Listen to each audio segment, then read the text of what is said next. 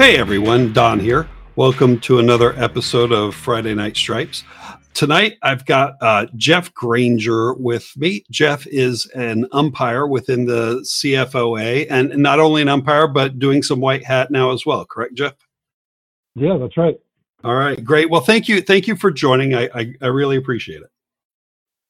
I'm happy to be here. Thanks for having me. Sure. So I've worked with Jeff on a handful of games. We've probably worked 5 or 6 games together, maybe even more than that. I've always appreciated the way Jeff handles the umpire position. And one thing we haven't talked a lot about on Friday Night Stripes so far is the umpire position. We've talked about every other position, but not the umpire position. So wanted to bring Jeff along, have him give his story, how he got along, and then give us some insight into what the field looks like from that position. So Jeff, how did you get into officiating? What got you going? You know, it's funny that I've sort of caught the officiating bug really, really early. Where I grew up, we didn't have a lot of football, so I played soccer as a youngster. And I can remember being as young as 10, 11 years old and going up to the soccer officials and saying, how do I do what you do? Right. So as early as middle school, I started officiating soccer. I then got into basketball again, because that was a sport that was available to me. And then started doing a little bit of football once I got into high school. And then unfortunately, or fortunately, one way, depending on how you look at it, I worked a lot of jobs over the years that weren't typical 9-to-5 jobs. And so I couldn't really officiate because most things happen in the evenings and I was working till 7 or 8 o'clock at Sure. night. And so it was, in the last 15 years or so that I've been able to really get into doing football, which was always my first love as a sport, even though I couldn't play it as a super young guy until I got into high school. And so as soon as I could, I joined up with the CFOA and have enjoyed it ever since. And that's one interesting thing about soccer is this is my second year in soccer right now, officiating, and the stories I do hear from other officials about how they got started, as middle schoolers, as high schoolers. That's one thing that you see in soccer that you don't see in a lot of other sports. And it's really great, I think, for bringing more people into officiating to start them at that age. And I certainly think we could do that in football and have some middle and high schoolers doing Pop Warner games. Yeah, I agree completely. And I mean, soccer, it is a far more prevalent youth sport, I think, is part of the reason why it's almost the gateway sport for so many people, the first thing that they play. I got really good at popping the linesman's flag over the years. I haven't done soccer in years, but I bet I could still do it. I agree with you. I think, there are a lot of kids that I talk to doing Pop Warner games that I think could make good officials if they were given the right encouragement. Oh, sure. So, radio being an audio medium and not a visual medium, the image of you talking about playing soccer when you were young and me knowing how tall you are was a very vivid image. So how tall are you now, and how big were you when you were playing soccer? So I'm 6'4" now. And I've been at this height probably since about 7th grade, believe it or not. Wow. So I was a big kid. Football coaches came looking for me, that's for sure. And so, yeah, I mean, I've always been a pretty big guy, kind of the biggest guy on the team in any given circumstance. Unfortunately, in the soccer realm, that I also was the slowest guy. Sure. So that didn't always translate. I was always a defenseman. Wasn't really athletic enough to be a goalie, even though my size might have lent itself to that. So, yeah. Yeah, I had you envisioned. I did envisioned as a center back. Cleaning it up for everybody because of your size. So no, that was a great visual surprise there. So I appreciate that. So like I said, we've talked on here about the various positions, um, and I haven't talked about umpires. So I did a couple episodes just by myself on the wings and on back judge because I've done those enough, and they're similar enough that I feel comfortable talking about each one. But umpire is unique. It's even unique from referee, even though they're both right there in the middle of the field. Um, let's start with what the game looks like. What because the various listeners out there, some of them may have worked as umpires, some of them may not. But how does the game feel right there in the middle? I've worked maybe 5 or 6 games as an umpire myself, but it'd be much better coming from you as far as what does the game feel like there in the middle of it as opposed to on the wings? Well, one thing that I tell a lot of people who are getting into umpire or maybe haven't done it before is that if you approach officiating a football game like you watch a football game on TV, then umpire is not for you because you are not going to see the big catches. You're not going to see the breakaway runs. Those Sure. things happen behind you. And if you see them, you're probably doing it wrong. Right. Because ball watching, and it's true for every position on the field, but particularly for umpire, ball watching is absolutely the death knell for doing it the right way. When I played football, I was mostly an offensive lineman. But what I try to tell people is that, if you were a linebacker, that's kind of what your view is for most of the time. You're focused on the offensive and defensive line almost exclusively. When you first start, I think guys can get really intimidated by it because it's kind of the one position where you are in the middle of it on every single down, on every single play. Sure. I had one of our referees who used to be an umpire. This was always stuck with me, but I think it's a good description for both positions. He told me, when I moved from umpire to referee and I learned you could stand where they're running away from you instead of running towards you, I thought that was a good thing to do. But I mean, the play is coming towards you, whether it's the runner, whether it's just the blockers, it's coming towards you. And knowing and having a good sense of what's around you and what's coming towards you and knowing to move and being able to feel the play and being able to move around and move out of the way is a super important skill. So, if that gives you the idea of what it feels like, there are Right. always players all around you. You almost have to have a sixth sense. It's almost like the quarterback moving in the pocket, but on the opposite side. Sure. I always say I very rarely get hit I very rarely get hit, period. But I feel like I have a better chance of not getting in the way at varsity games where the players know where they're going and know where they're supposed to be. And because they know where they're supposed to be, I know where they're supposed to be, as opposed to a freshman game where people or a Pop Warner game where they're all brand new to football. They don't know where to go, so I don't know how to get out of their way. Right.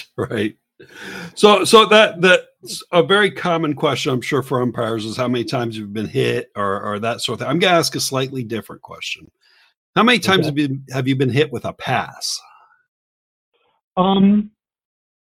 Maybe 2 or 3 times, not a lot. Yeah.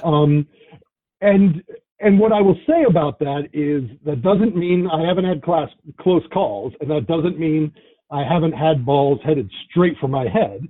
Sure. But I feel like I've developed reflexes enough to duck at the right time. Right. Yeah, because I'm sure that's a very common question: is how often do you get hit there in the middle? And I think it's very true of umpires. If you haven't gotten hit as an umpire, then it's just coming. It's going to happen at some point. Getting hit by a defensive player or the running back running right at you. Right. It absolutely is and will. It has happened and it will happen again. But I feel like, as I've gained experience, as I've worked more games, gotten more snaps, You learn more and more every day how to avoid them and how to be in the right place so that doesn't happen to you. But again, Sure. there's always going to be a circumstance where someone's not doing what they're supposed to do, and you have trouble getting out of the way. Right. So let's talk a little bit about what you're looking for as an umpire, because as a wing official, as a back judge, the mentality is I'm looking for line of scrimmage fouls. I'm looking for pre-snap line of scrimmage fouls. I'm looking for motions. After the snap, I'm looking for maybe holds on the edge. And then I'm pretty much pass interference or maybe a little bit of, quarterback by the line of scrimmage when he throws the pass. Those are really the only things. There's a couple others that might mix in there, but the mentality of an umpire is completely different. And that's what I found whenever I've gone in the position. It's like, okay, remember exactly what you're looking for here. So when you're lined up, first offensive play of the game, what are you looking for? Well, the first thing, which sounds simple, but is you're counting the offense, and particularly in a 5-man crew, you and the referee are the only two people doing that. So you want to make sure you got 11. Pre-snap, you count, and this is really a first. You asked what's on the first offensive series, and this is absolutely that. Is that I'm counting to make sure I have 5 players with ineligible numbers, right? Sure. That are on the offensive line. Now, I can't tell you that I've probably ever thrown a flag for that, for not having the right numbers, and I can't tell you that I count that every single snap, because generally once the offensive line is in there and you know who they are, you don't need to check on them every single play. Right. But definitely on that first play, 5 players, numbered 50 through 79, and I try to, on both teams, not only recognize numbers, but start to recognize faces and recognize who these guys are, because I'm going to be working with them all night, and it's helpful if I know who they are. Right. And so once you've identified the people who are not eligible, that makes it super easy to know who is eligible. Now, the wide receivers are not anything I'm going to care about, but it is important to glance over to the wing guys so I know if I've got a tight end who's covered or not. And so because ineligible downfield is the umpire's call. So you need to know who's eligible and who's not, because if they're downfield, obviously that's a foul you need to know about. Sure. So those are kind of my pre-snaps. I'm also, again, hopefully you've done this before the game even started, but you're checking for equipment. Mm-hmm. The umpire is the authority on equipment. But, you're checking to make sure, chin straps are snapped and mouthpieces are in. And that's inclusive of not just the offensive line. That's your primary responsibility. But,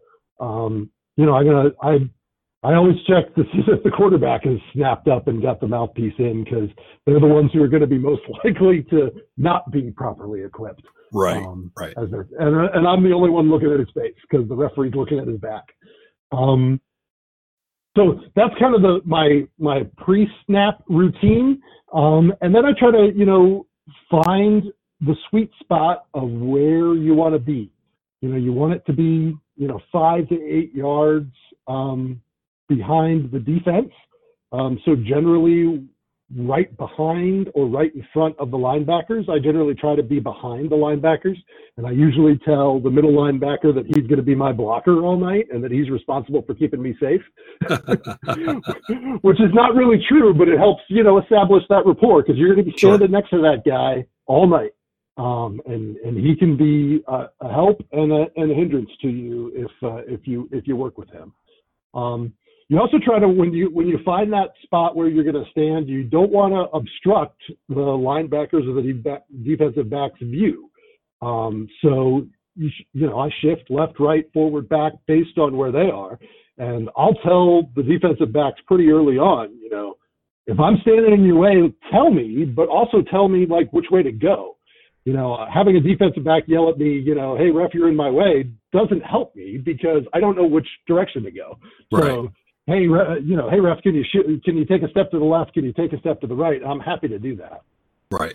Right. No, and do you, when you line up behind the linebackers, because that's usually where I find myself is usually around that guard center gap, maybe a little wider, depending on if I'm trying to move my spot around a little, but usually right, a step or two behind the linebackers. If you've got a middle linebacker who didn't see you get in there for whatever reason, you came in late or he moved in late or whatever, do you give that verbal cue of, hey, I'm right here, just so that he knows where you are? Yeah, I generally try to do that. I mean, sometimes it's feasible and sometimes it's not. If right. there's a late shift and he moves in the way, but I also if the linebacker comes in and he doesn't see me but I see him, I just move. And either take a step back usually so that I'm still behind him. But I find that happens more often, especially at the high school level with defensive backs who are coming in and reading the run, who will either shift for a receiver in motion or a defensive back who's kind of cheating up because, he knows that there's going to be a run. Those are the ones who generally are gonna run into me or me run into them. And so I try to look out for them. And you made a couple of points there about positioning that are good. Is I try to vary. I don't ever want to, be in the same spot the entire game. Right. And that's for a couple of different reasons because, you're going to get different views at different times of different players, and you want to make sure you keep an eye on everyone, but you also don't want the offense to start to use you as a pick or use you as part of the field. So you try to vary it up a little bit. And I try to, line up between the guard and tackle opposite the referee, depending on what side the referee is on, depending on if you have a right-handed or left-handed quarterback. But again, that's hardly hard and fast because one of the very first things I need to do that I judge on is the legality of the snap. So regardless of where you're standing, you need to be able to see the snap, see the ball. Right. And so if they have a nose guard that's lined up right over center every single time, then I need to shift to a diagonal to be able to see that ball. But if they generally have those tackles that are on the guards or even wider, then sometimes I'll be head up right over center, and that's okay too. Right. So that's all the pre-snap preparation getting into place. The one part I struggle with whenever I end up in the umpire position is after the snap. So what looking for the different blocks and looking for the interior holding and all stuff that I'm not used to looking for on a game in, game out basis. So can you go over those aspects of it? Sure. So first of all, your key is the center and the guards. And if you can get the tackle, great. But, and generally you can, particularly if it's if the running play is going towards the tackle and you're tracking it. But the key is the center and the guards. So you want to, particularly the guards, first thing you want to see is, are they firing out or are they dropping back? And that's the first read to read if it's a run or a pass. And so if you read run, if they're firing out and run blocking, then, you want to sort of peek at the running back to kind of know where they're going. You don't want to be a ball watcher, but if the offside guard and tackle are grabbing jerseys, I don't really care so much because that's not affecting the play. So Sure. Knowing where the ball is coming is important. So you're skating the line. You don't want to be a ball watcher. You're not responsible for what the running back is doing. But if you don't know where the ball is going, then you don't know who's holding. Because, right. Holding 10 yards away from the play is not holding. I know some people might disagree with that point, but if they're not gaining an advantage by whatever they're doing, to me, that's not going to be a foul. You're looking for the point of attack, and you're looking for anything that is, illegally impeding a defender to get to the ball carrier. Sure. And that can take several different forms. The easiest one is the one the grandmother call, the one that the grandmother in the top row can see, is when an offensive lineman grabs a hold of a defensive lineman's jersey after he's been beat and pulls him down to the ground. Everyone's going to throw that flag. Right. But anything that is getting outside the body, that is getting arms around the shoulder pads and directing a defensive lineman one way or the other at the point of attack where the ball carrier is going, that's what you're going to try to look for. As far as holding and any kind of blocking related penalties. The other thing that I struggled with when I first started doing it was thinking about the free blocking zone. Right. Because there are times, and it's easy for offensive and defensive linemen, right? That if their initial motion is low, then that's legal. Where you struggle is if it's the linebackers are in the free blocking zone and they are either block low or go low, and determining whether that's legal or not. And you get a lot. That's one of the things you hear from coaches. Almost every game is they're blocking at the knee. They're blocking my linebackers. They're blocking my defensive backs at the knees. And that's on a 5-man crew, that's super hard to get. And you need to hopefully have your wing guys will help you out with that. But kind of doing a quick checklist in your mind about who's in the free blocking zone and who's not. And again, 9 times out of 10, it's the offensive and defensive line and nobody else. But if a linebacker is sneaking up, sometimes they're going to be in that free blocking zone as well. So Right. They can be blocked low. And so that's another thing that's important to keep an eye out for.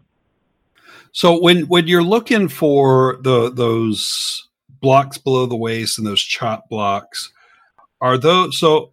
I'll equate it to something I do as a wing, and that is my first glance is usually up at that tackle, and I watch him for about a second, and I see what he's doing with the defensive end, and if he's getting beat, I'll stay with him a little longer, because to me that's a signal that, hey, I've got a potential hold coming here, because he's beat.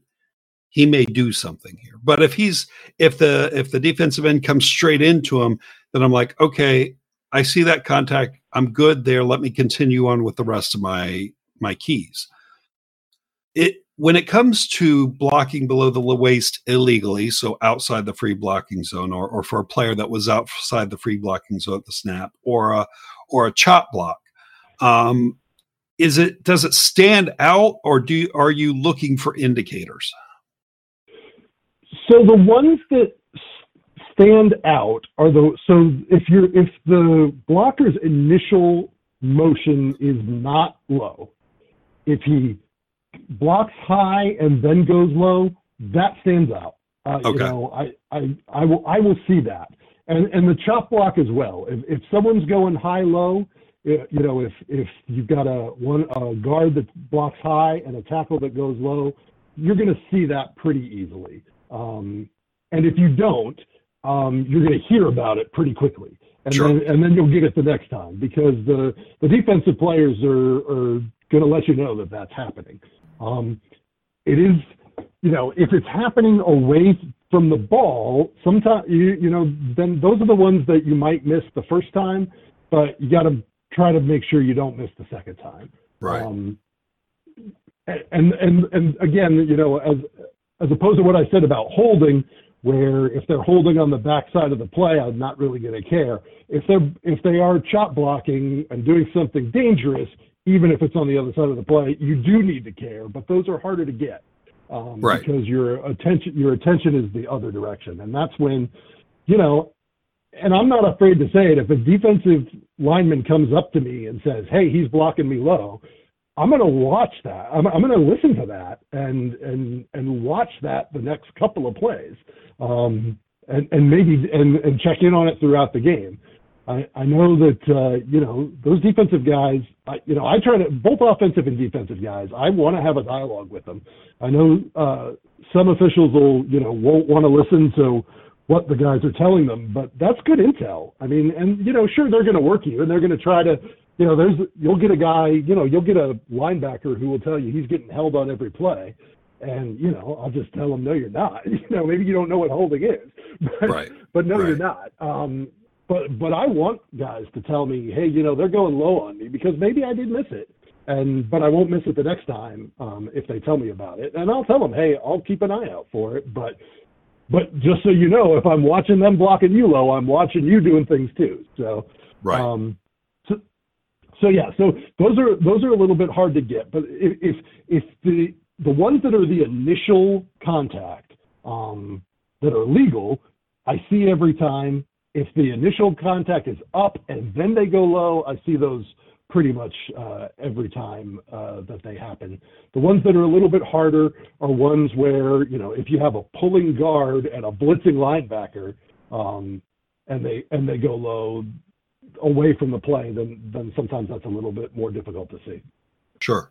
So you talked about something that another aspect that I wanted to get into as a wing official. As far as game management, the game management for a wing official is the coaches. To some degree, it'll be the wide receivers and the defensive backs sometimes, but I don't talk to them a lot. But I'm constantly talking to the coaches over there. That is completely different to the game management you have to do as an umpire. So talk a little bit about what you've already talked about building that rapport. How does that go throughout the game? I know it's a case of getting in there after tackle, say, okay, roll off or let them up or things like that. How do you approach your game management?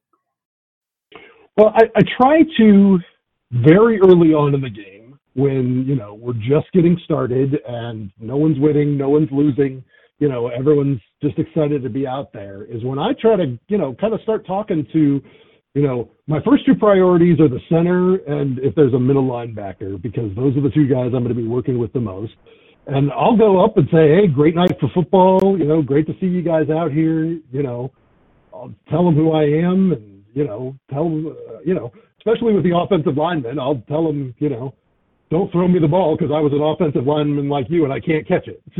I'll make little jokes and establish those rapport with those guys pretty early. Again, I mentioned I'll tell the middle linebacker, hey, you're my blocker all night. You're in charge of keeping me safe. And that just kind of, that'll, just open that line of dialogue. I think sometimes players have been taught by their coaches or just intimidated by the fact that they can't talk to the officials. And I don't want that. I want to have a conversation, and I'll tell them early on, if you have a question, if something's going on, tell me about it, because, there's 11 of you and only 5 of us.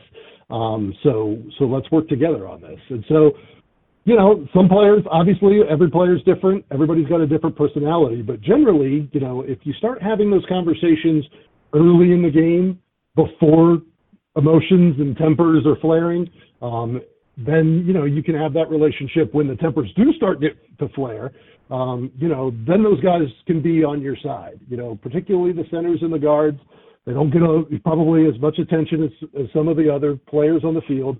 So if they know I'm there for them, I'm one of them, and I've got their back, then they're also going to get my back. And, I can say, hey, on that last play, your running back, was John at the defensive backs, can you help me take care of him?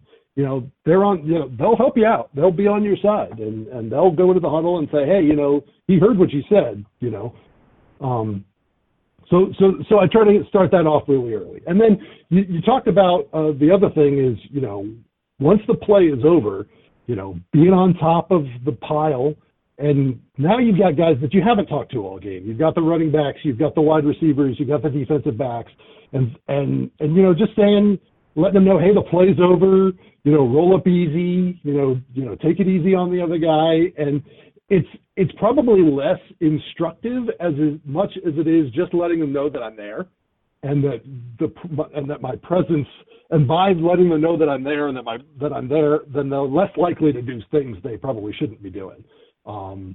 obviously I don't want them, I don't want them pushing off each other. I tell them to, push off on the ground, hand me the ball. I want them to do all those things, but just doing it in a friendly way, but in a way that lets them know that I'm there, tends to keep things from bubbling up that, later on, because they know I'm going to be there at the end of every play.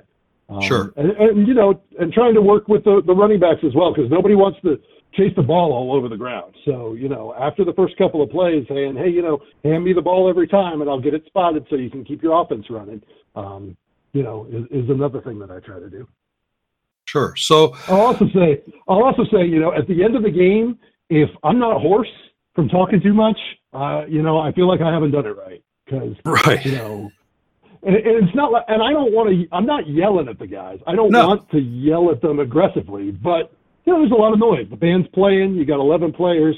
So sometimes I'm talking nicely, but I'm talking loud. And then by the end of the game, I'm not talking at all because I've run out of voice. Right. No, that I will say whenever I've done umpire, that's one of the nice change ups that you get is, especially if you've got a good group of players that are there to compete and there to have fun. And it's not a 52-10 blowout to where one side's just angry or deflated the whole time. Is you get to have some good conversations and you're not having you're not telling stories or anything, but you get to build a nice rapport with those players in the middle. So that makes for a pretty nice night. So I do enjoy that aspect of it. Yeah. And one of the things that, you always want to talk about is dead ball officiating.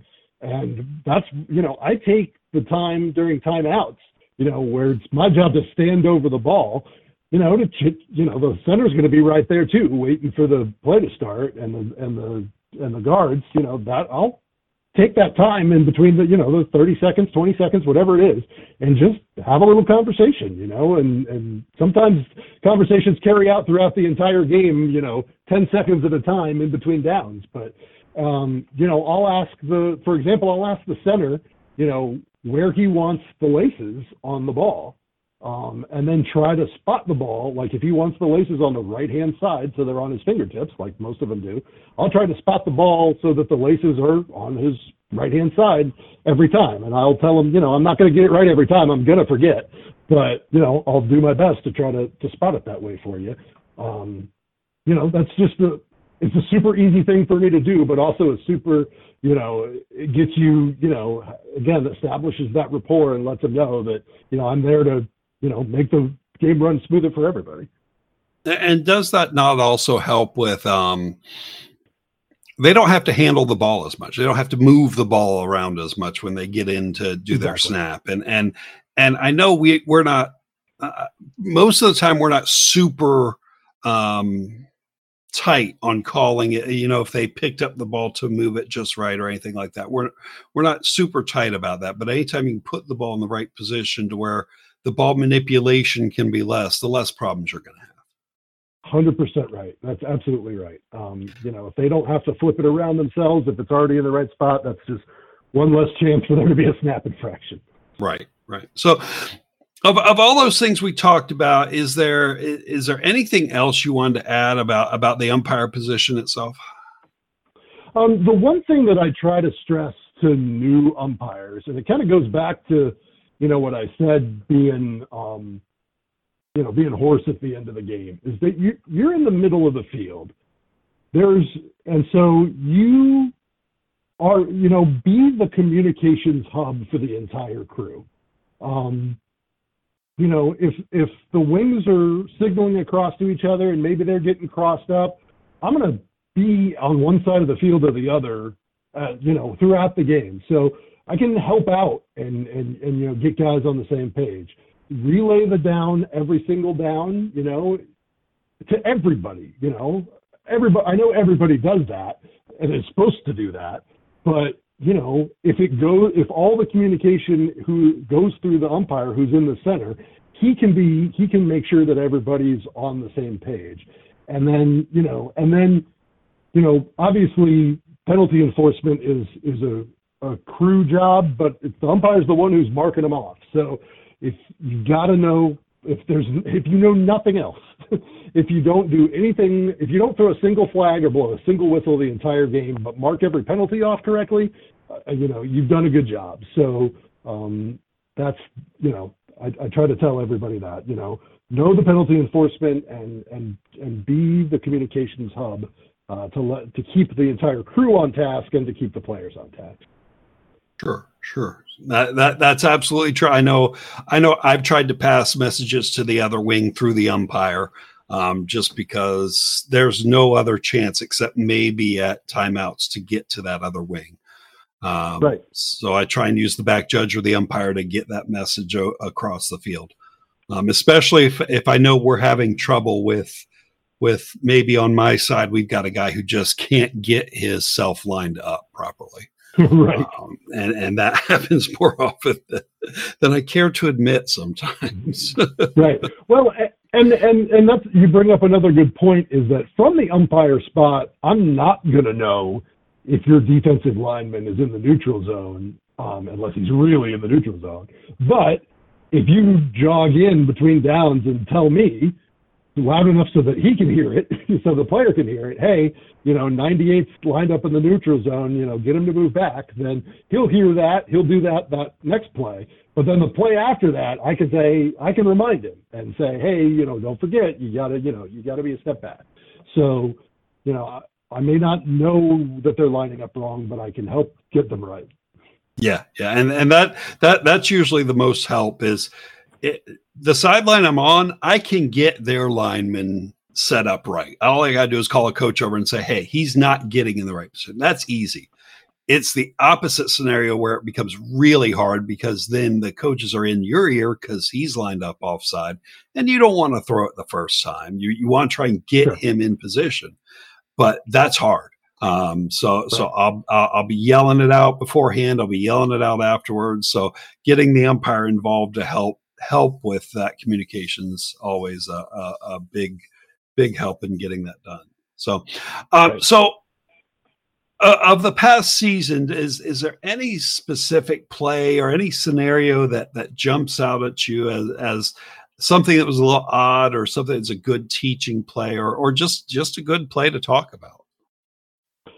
Well, one thing that I think it was this season where I had 2 games in a row. And I bring this up because it's unusual, and I also bring it up to make the point that there, on a 5-man crew, the umpire is the one position where there is a circumstance in which he does where he has responsibility for every part of the game. And I'll explain what I mean by that, in that on a busted try, on a 5-man crew, you've got one of the wing guys under the goalpost. So if a try is busted and the play goes to the side where the wing guy is underneath the goalpost, then the umpire has goal line responsibility in that one. That's the one and only circumstance where the umpire has goal line responsibility, and that actually happened on 2 games in a row that I worked last year. Sure. Which it almost never happens, where there's a busted try and either the snapper or the kicker, whoever, runs a sweep out the left-hand side, the line judge is under the goalpost, and all of a sudden I've got to come up and rule on whether the try is good or not over the goal line. So that almost never happens, but if you don't think about it and if you don't plan ahead for it, then no one will be on the goal line when the guy crosses, and no one will know what happened. Right. So I bring that up probably in the pregame, the first couple of games of every season, just to say, hey, this happens. And then everyone looks at me crazy like it's never going to happen, but it happened to be in 2 consecutive games last year. So I bring that up always. And then the other thing, this is not particularly a play, but I also, just to emphasize the point that the umpire is the one position where he does everything at one point during the game. And people will tell me, well, no, they never have forward progress, but umpire does have forward progress on the kickoff. Yeah. if the play comes to his side. So that's the one and only time I'll ever get forward progress.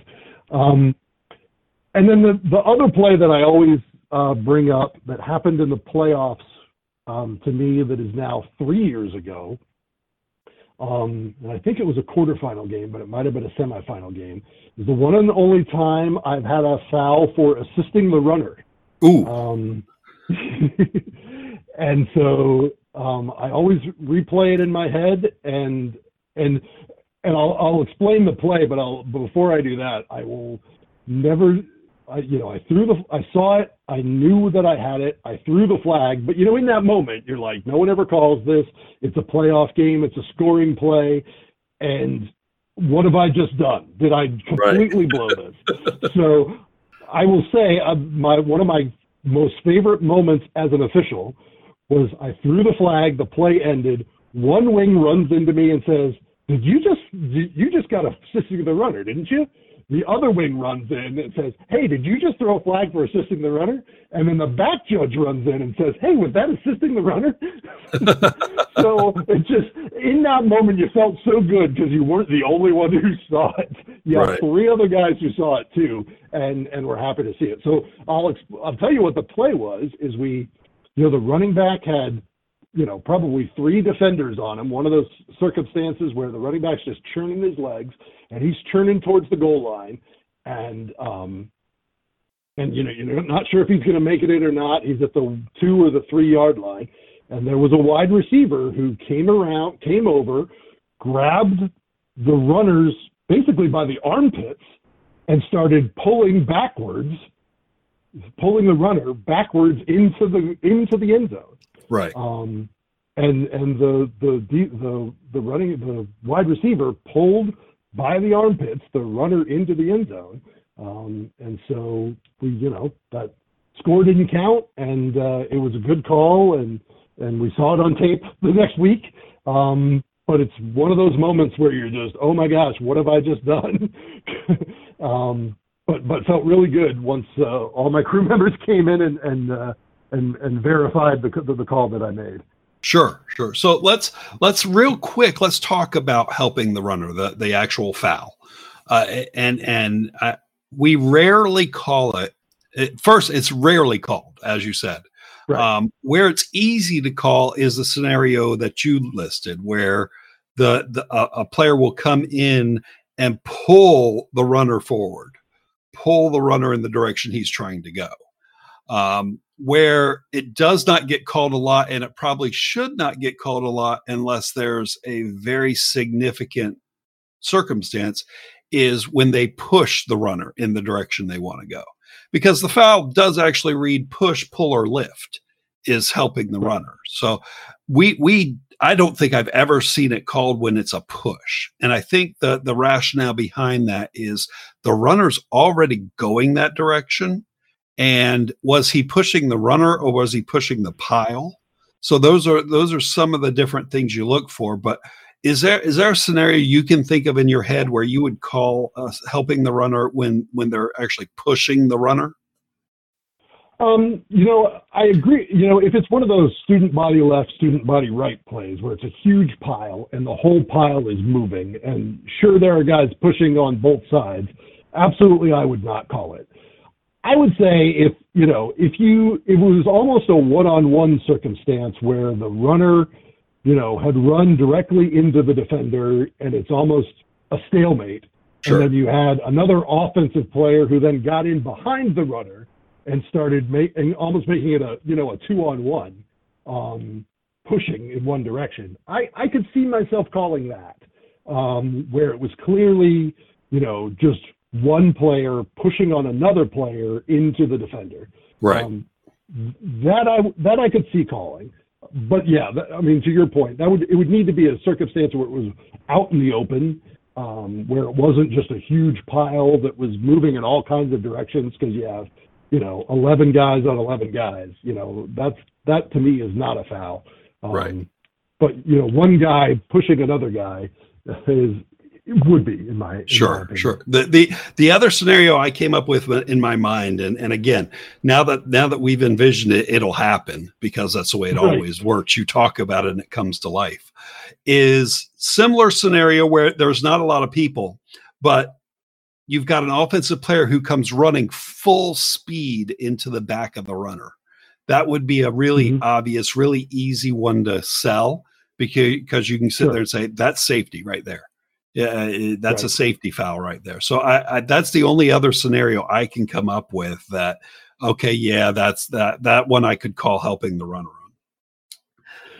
And you know, in the circumstance where I actually called it, and kind of the circumstances we've talked about, you know, this is almost never a premeditated circumstance. Oh no, yeah. No one planned to do it that way. It's, you know, it's a circumstance where, you know, I want to help my guy, and this is a way I can do it. So that's, you know, the one where the guy runs up full steam behind him. That's almost a little bit too premeditated in my mind to actually happen. But again, like you said, now that you've said it, it'll happen. So now, yeah, it'll be in a freshman game, and nobody will see it. Right. So, right. So okay, now. Last question for you between you, me, and the wall, because nobody's listening, so you can say whatever you want. What is your rationale? What is your criteria for spotting the ball on a yard line versus off a yard line? If I come in as a wing official and I give you a 3/4 yard line, and it's going to be 2nd and 6, do you regularly put it on the full hash if you've got a hash there? Not on 2nd and 6. No. Okay. If you come in with me on a 3/4 and it's 2nd down going to be 3rd down, or 1st down going to be 2nd down, yeah, I'll put it wherever you tell me to put it. Okay. On a 1st down, I'm gonna, unless it's really in between 2 hash marks, it's going to go on a hash mark. Right. And I actually think you and I had one this year where it was 4th down and they were short by a 1/4 yard, and I put my foot down a 1/4 yard short. And of course, we've got to put the ball there on 1st down now because that was the demarcation. Sure. And if it's close, and this is the other thing, and you're good at this, and all the good wingmen are, but don't make me guess from 15 yards away, right? If it's close and you're going to put it on a half or a hash, be there with me and let me put it on your foot rather than me trying to do the perpendicular in my head from while you're still standing on the sideline. I mean, we need to be standing in the same spot and putting the ball in the same spot in a circumstance like that. And you're right. If it's close on a 4th down play and it ends up being a 1st down and it's not on the hash mark, that's fine. Right. You know, we're not going to cheat either direction, but 9 times out of 10, you know, we're just making it harder on ourselves and doing something that no one's going to notice, you know, put it on a line. Now, we all work games where aren't those lines, where there's no lines painted except for every 5, and then you just, you know, you do what you do. Right, and those don't matter because those are just going to be wherever we put it, and then the only thing we got to work off of are the chains then anyway. So, and I know everybody has different philosophies, and I don't know that it's wrong necessarily if I come in on a 3/4 and the umpire ends up putting in a yard line, if it's not a significant down or a significant placement, that 1/4 yard's not going to make a big difference one way or the other. I just wanted to get your feeling on it and how you approached it. But what I would also say to a wing guy, you know, on a situation like that is, if it doesn't matter, if it's not a significant yardage one way or the other, then why aren't you putting on a hash mark? For the simple reason that it makes it look better that, again, because you're on the sideline and I'm at the hash, if your foot's on a hash and I put the ball on a hash, then it's clear we've got the same exact spot.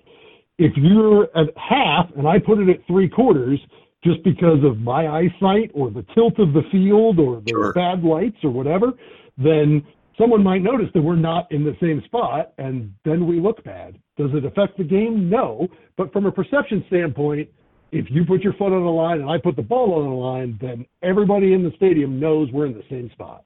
Right. And as a wing, I usually try and put it on the line if it's not significant. But if there's ever a case where I want it to be off the line, I'll usually put my foot down and then I'll wait for the umpire to look for a spot and then I'll stomp.